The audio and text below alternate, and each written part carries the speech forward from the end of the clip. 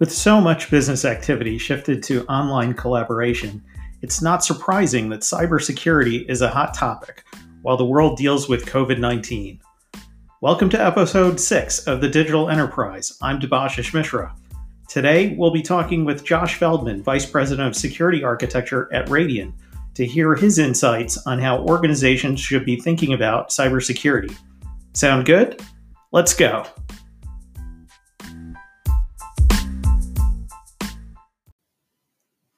Cybersecurity has exploded as a top enterprise priority, especially in recent years as organizations seek to avoid business disruption, financial risk, and brand embarrassment. That said, it's still a relatively young industry. I attended a few events for Chief Information Security Officers last year, and I heard some common themes. Too many tools, and not enough ways to make that information useful for protecting the enterprise. That's why I'm delighted to have Josh Feldman as my guest on this episode.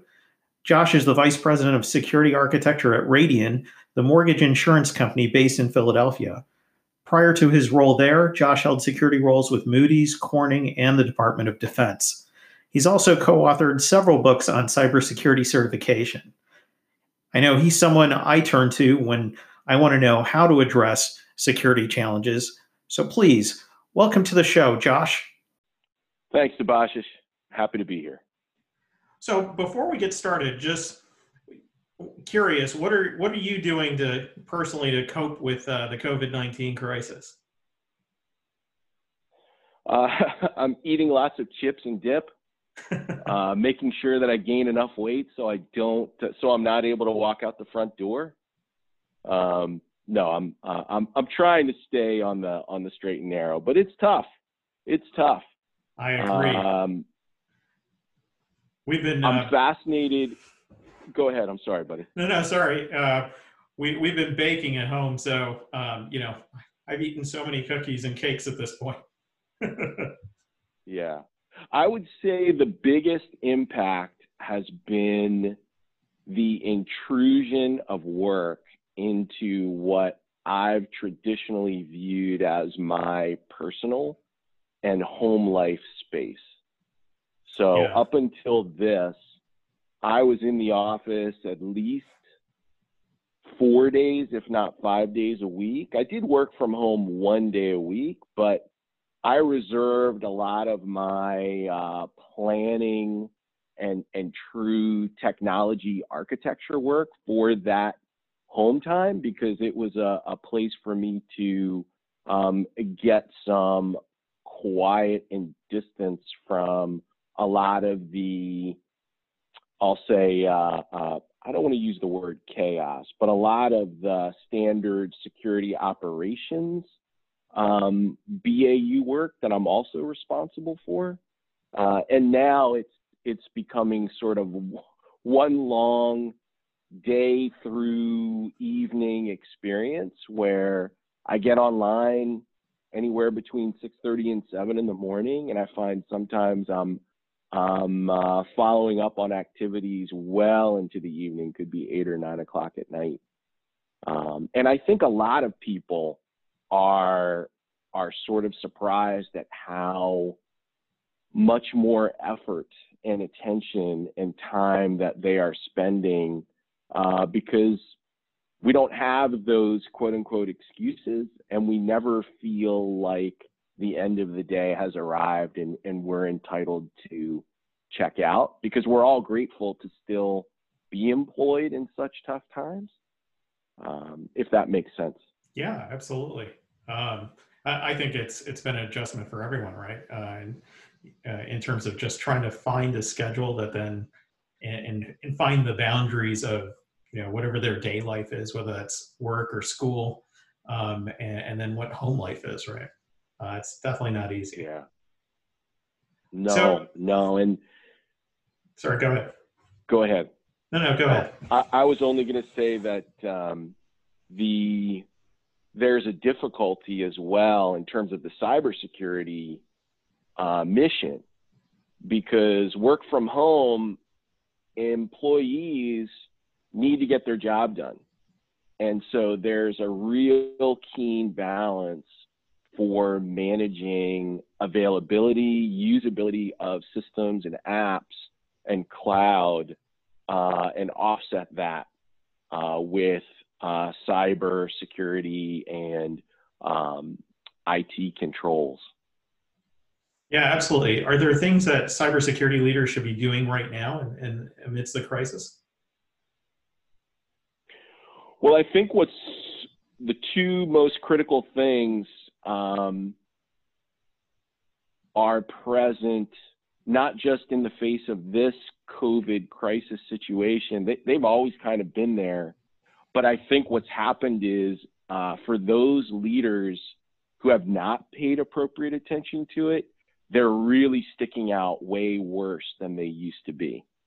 So item number one is understanding the business, understanding how the business functions, and understanding the business processes that get work done.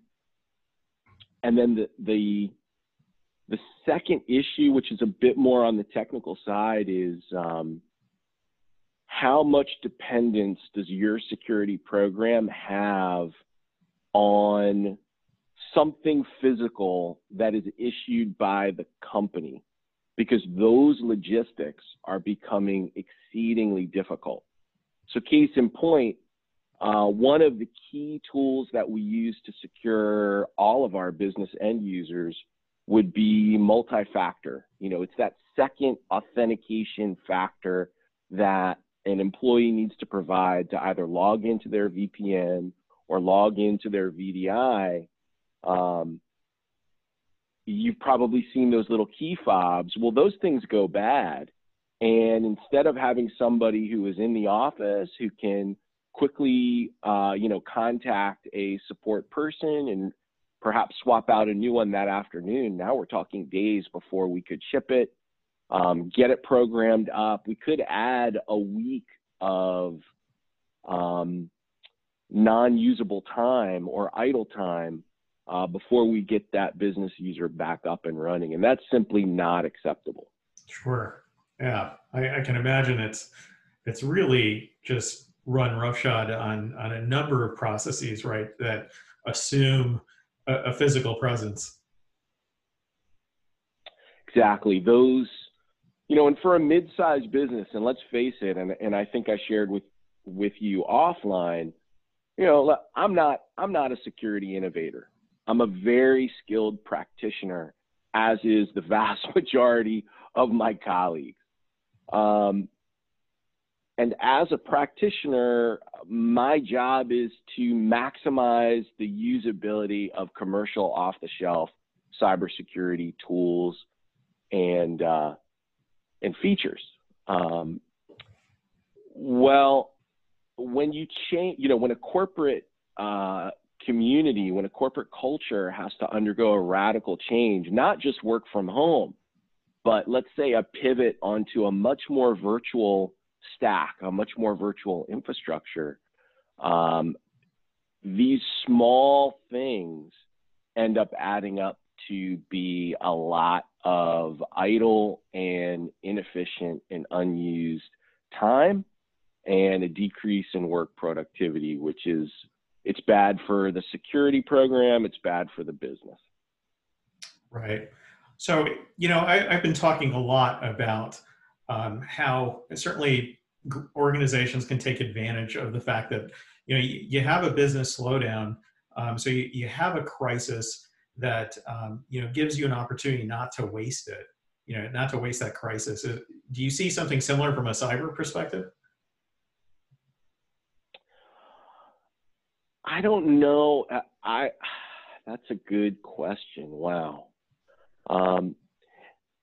I think it's a fine line, and I think this COVID scenario is going to prove or disprove some of the assumptions that we make about what we can and cannot do remotely. But I'm not sure it makes sense to try and promote additional projects or efforts unless they are directly tied to this response. Right. so I would caution against using it or leveraging the current work situation carte blanche, as opposed to just examining your company's ability to react appropriately in such times. Right. That makes a lot of sense. So switching gears, I wanted to talk more about cybersecurity in a broader sense, especially as it relates to digital transformation. But before we go there, I think you have kind of an interesting background. Would you mind walking us through it? Yeah, sure thing. I graduated, if we go way back, graduated undergrad and became a science teacher for Montgomery County Public Schools and worked at that for a couple years. And at the time, it was right at the dot-com boom of the 90s. Put out was interested in kind of pivoting out of teaching, not because I didn't enjoy teaching, but I just couldn't make ends meet. So I sent out a number of resumes to a number of different companies.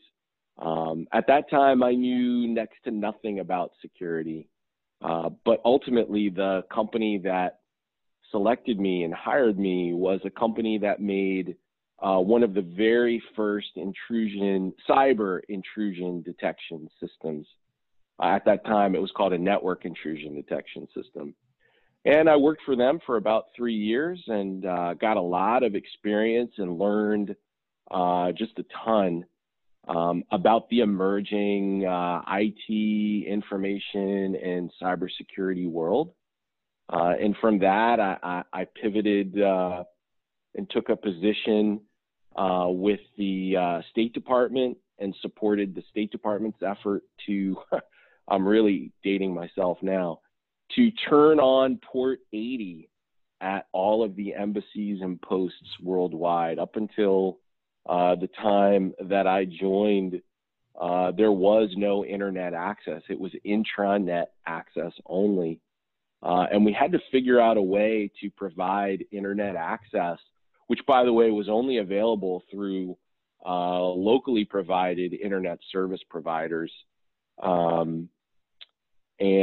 So yeah, I was part of the crew that programmed and deployed these web proxy firewalls at all of these embassies and posts. And then shortly after that, I shouldn't say shortly, after that, shortly after 9/11, I pivoted over and went to work supporting the U.S. Department of Defense. And while a lot of that work remains classified, I'm free to share that the vast majority of my time was spent supporting various cybersecurity testing and training events. Those are these large military exercises that attempt to plan and train for when the U.S. military would have to face a technically savvy adversary. So it's part of my job to work with what was called the blue teamers. The blue team in a cyber exercise are the defenders. The red teamers, which are typically provided by the 3-letter U.S. government agencies, they try to mimic the tactics and techniques that the attackers would take to try and infiltrate those military systems and cause disruption of military operation. I did that work for 11 years.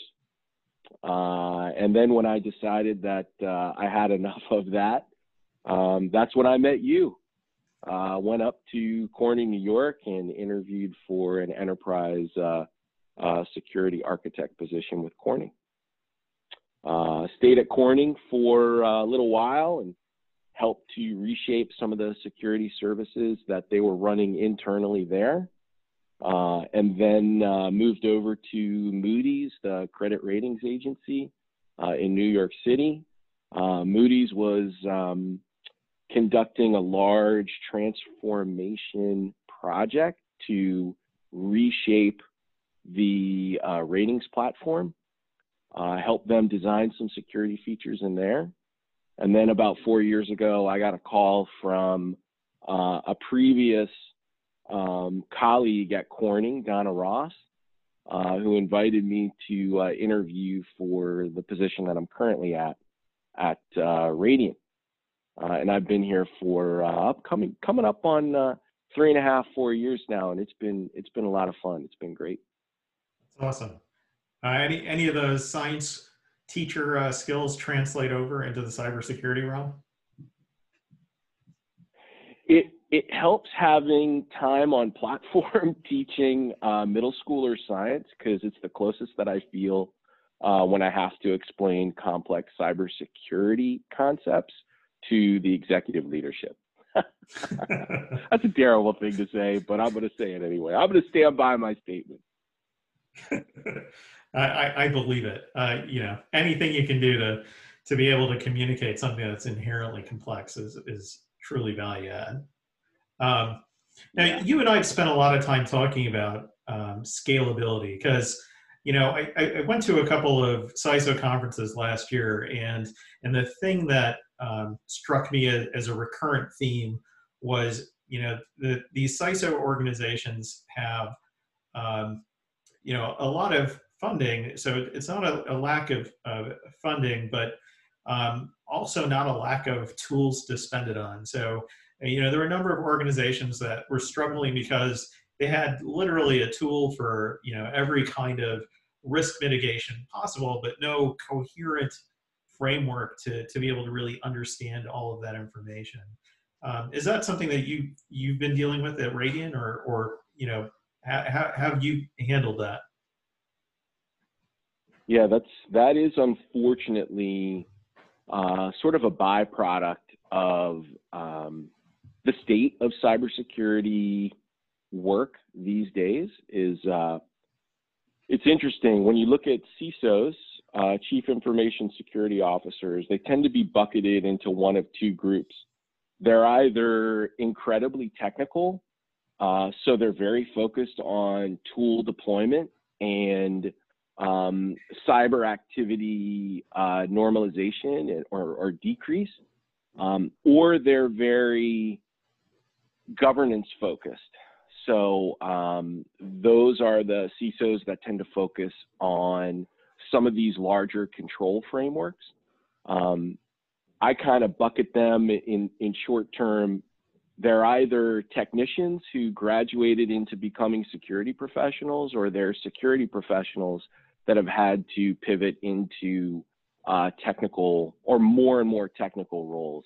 And look, no one is perfect. Everyone has gaps in their knowledge, skills, and abilities. And that's the reason why it's so important to assemble the right team. But to fix that, really what needs to be understood is the standing up of an enterprise security service, because a service is comprised of both manageable processes and the technology components that support those processes, as opposed to just saying, wow, we got a problem, let's get this tool, because this tool is going to fix everything.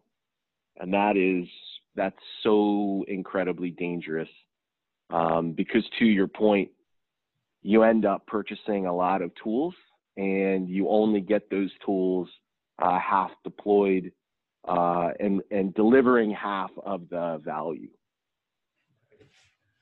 So in terms of mirroring the process to the tooling, are there particular processes that you think kind of lend themselves to you know, easy or quick wins? I mean, there's from a mid-sized business perspective, there is what Gartner calls the security triad. So you need something at the endpoint. You need a way to collect all of your security logs that all of these disparate technologies produce. And you need to be able to analyze those logs and be able to determine when you are detecting an early stage attack or an early stage attempt at information gathering. And then you need something to be able to monitor and manage your network connections. And that's really the three core cybersecurity defensive tooling. Now, security programs have taken on so much additional work since IT or cybersecurity was really born in the early and mid 90s. Now we're looking at data loss prevention, and we're looking at business rules and compliance, and there's lots of different aspects of that. But yeah, in terms of quick wins, any even small size company today that is not running an endpoint detection and response technology, it's not a question of if they're going to get owned, it's a question of when. Right.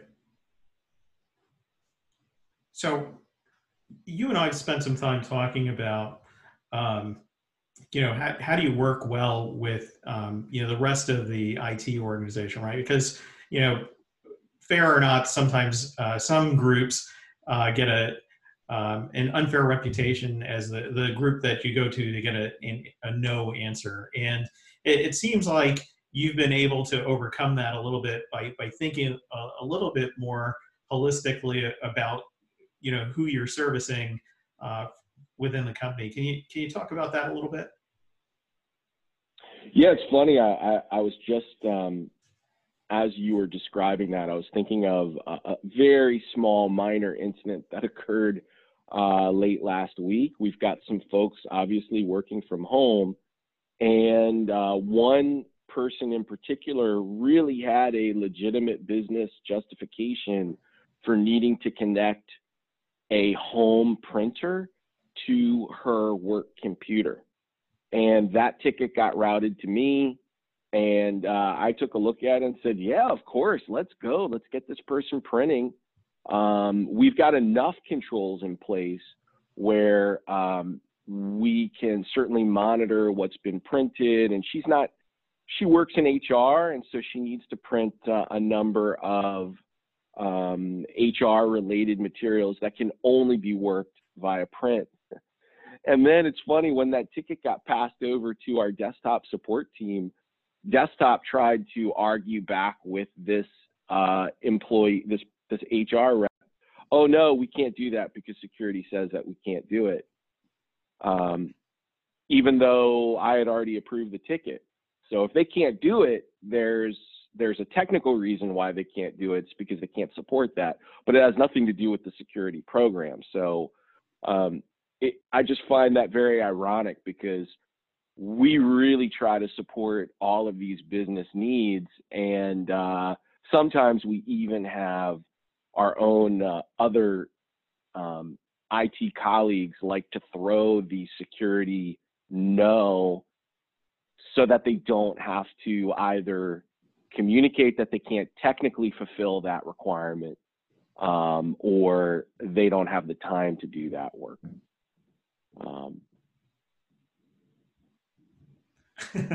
Yeah, I think you're right that happens. I've definitely seen it happen myself.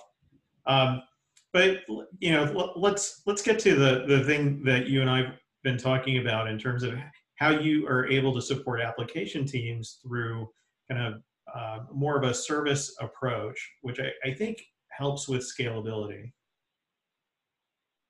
Yeah, absolutely. I guess perhaps maybe I'm a little bit more unique in that the majority of security professionals, the one domain that they are, shall we say, hesitant to really engage head on is in application security. So securing code bases or securing apps at runtime seems to be more of a challenge, because the knowledge and skill sets that are required are a bit more challenging. And because applications are developed so rapidly now, DevOps and the DevOps pipeline and agile methodology These are all, I hate to call them synonymous, but in terms of security, I understand what that means. It means we're not producing this app using a waterfall methodology. We're not really going to have a quote unquote phase gate for you to do this sort of holistic check and go, you receive the blessing and seal of approval, move forward. And what that means for security teams is they really have to reconstruct how they manage securing these applications almost from the ground up. So the component, let's first back off and talk about the components of a successful application security program.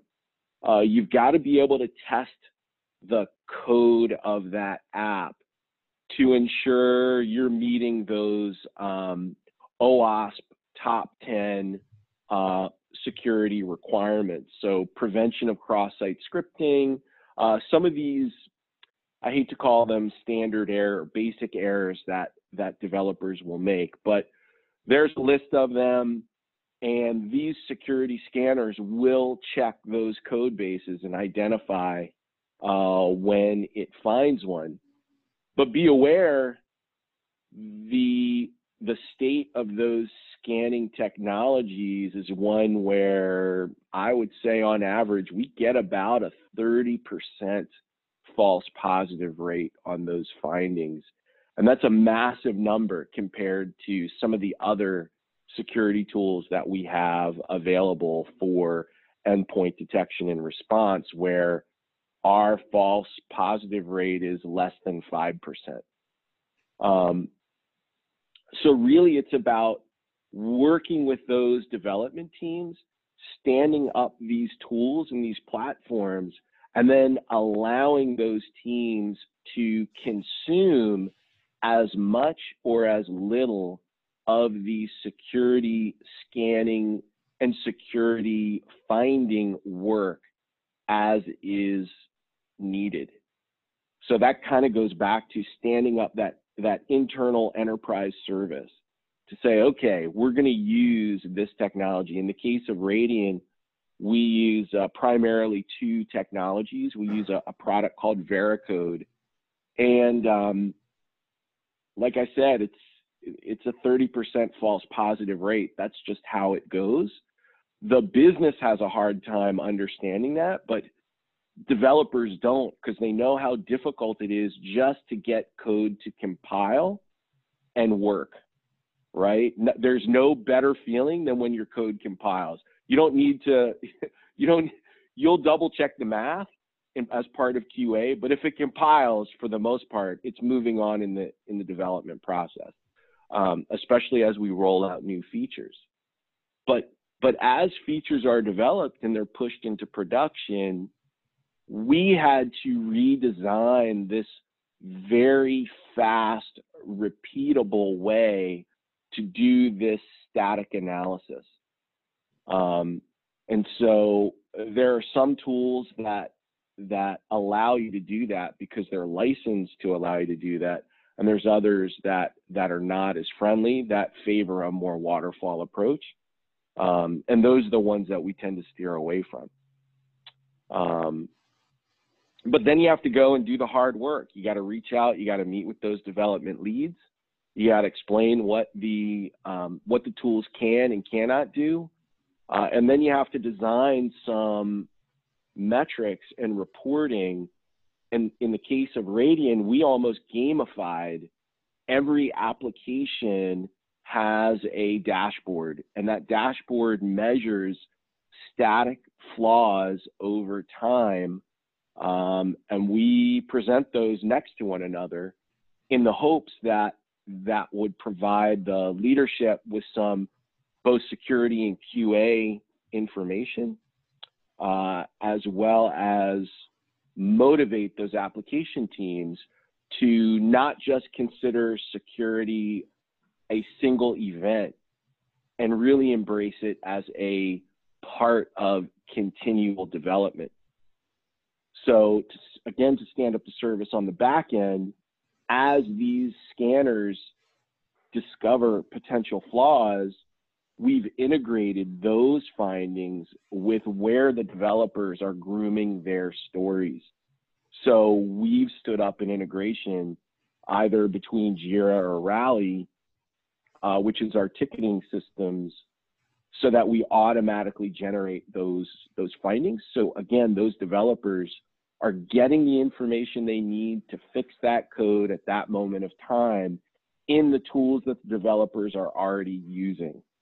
Those are really key principles for designing this internal service. And I've seen a lot of security teams run these scanners in isolation, produce a paper report, and hand it over to some development PM. And surprise, surprise, a year later, you have Struts 2, and Equifax is losing 100 million, U.S. citizen records through a data breach. Right. So that's really interesting. So essentially, what you're saying is, approach-wise, you've created a way for your security tools to have maybe a programmable interface, right? A service that developers can just plug into, and then when it kicks back feedback on the code that they're creating, it's dropping it in their backlog directly. Do I have that right? That is spot on, correct. And it's just that, it's only an additional 5 to 10% effort, but you have to get everyone's commitment in order to make it work. And there's not enough security teams that are engaging with those development shops and the development leads to get that level of commitment. So they're going to run the scan, and then they produce a paper output, which is, not just mistake number one, it's probably all the mistakes that you could make with that data.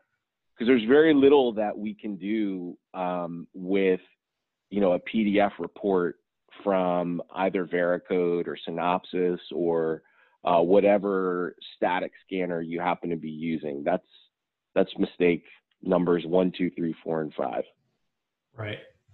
And how's this approach worked out for you guys? Or is there a way that you're tracking your success? Yes. Well, our overall scores within our tools have improved dramatically. But what's been most encouraging is that some of the neutral third-party security rating services, I'm thinking of two off the top of my head. There's a service called Risk Recon, and there's another called Security Scorecard.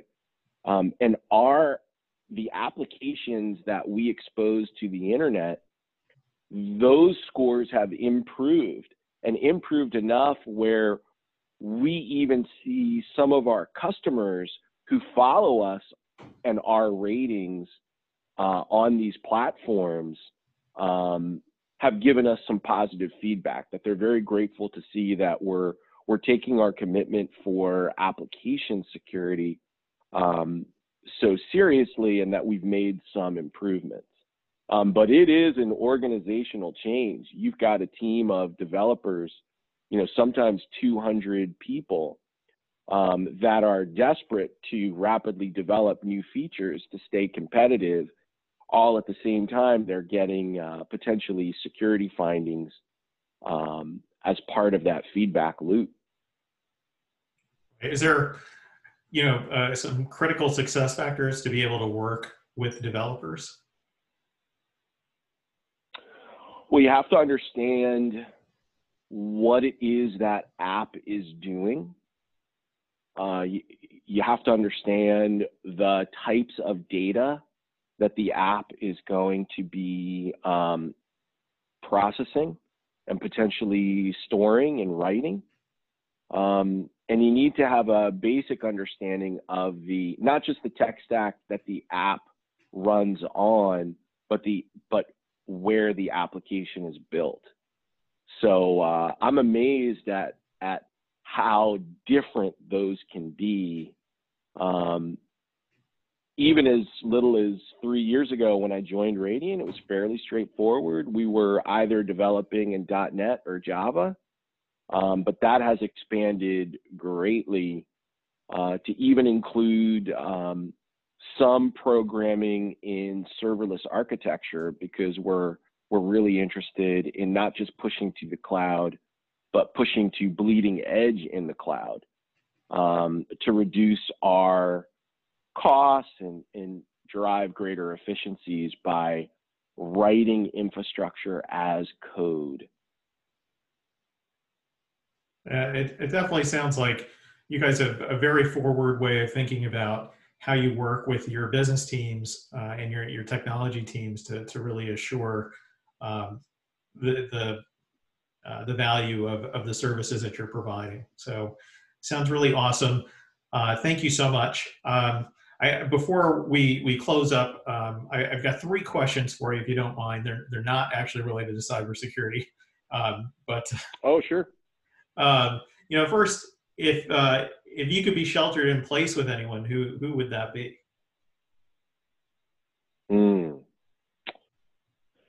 That is a great question.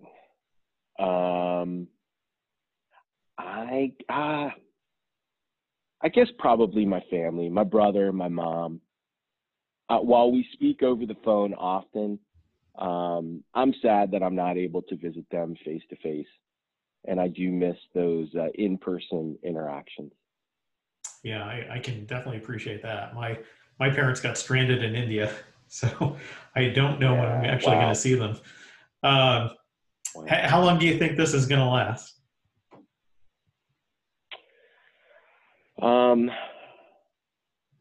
That's a great question. I think it will last a different amount of time for different people.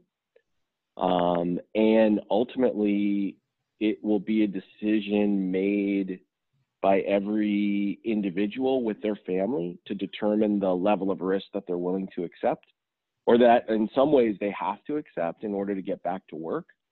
But clearly, in terms of getting back to pre-COVID-19 normal, that won't be available until mass testing and the test results are dependable, that show that you either have immunity built or there is a vaccine that will get your immunity built readily available. And the timeline on that, I just can't predict. It doesn't appear to be that soon, but we'll have to see. Yeah, hopefully.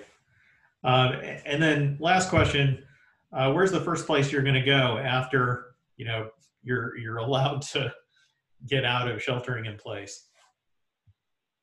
Yeah, I was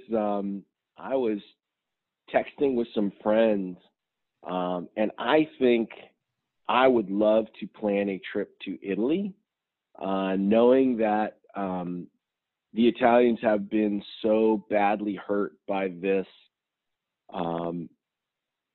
And I love Italy. I've visited before, and I love the Italian culture and the food and the history. So I would love to go back and have a visit. Yeah, that would be great. Yeah, I hope that happens for you soon, for all of us, frankly. Yeah. But I want to thank absolutely. you. I want to thank you so much for dropping into the show and giving us your perspective. Really interesting topic, and really, I think, interesting approach that the Radian's taken. So really appreciate you sharing your insights. Yeah, you bet, Debashis. Take good care. My best to you and your family. You too. Take care. Be safe.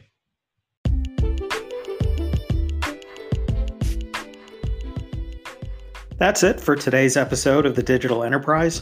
I want to thank Josh Feldman again for sitting down with me and sharing his insights. I'll have a link to Josh's author page on Amazon in the show notes so you can check out his books. I especially want to thank you too for listening. I hope it's been helpful. And I really appreciate those of you who've subscribed. It's been great to watch as our audience expands globally. If you haven't subscribed yet, you can catch it on Spotify, Apple Podcasts, Stitcher, and most major podcast platforms. I'd love a 5-star review and especially your feedback. You can now send your feedback to me directly over email at dm@digitalenterprise, and it's a .se at the end instead of a .com. So dm@digitalenterpri.se. Now I know that's a mouthful, so I'll also list that email address in the show notes. Thanks again. See you next time.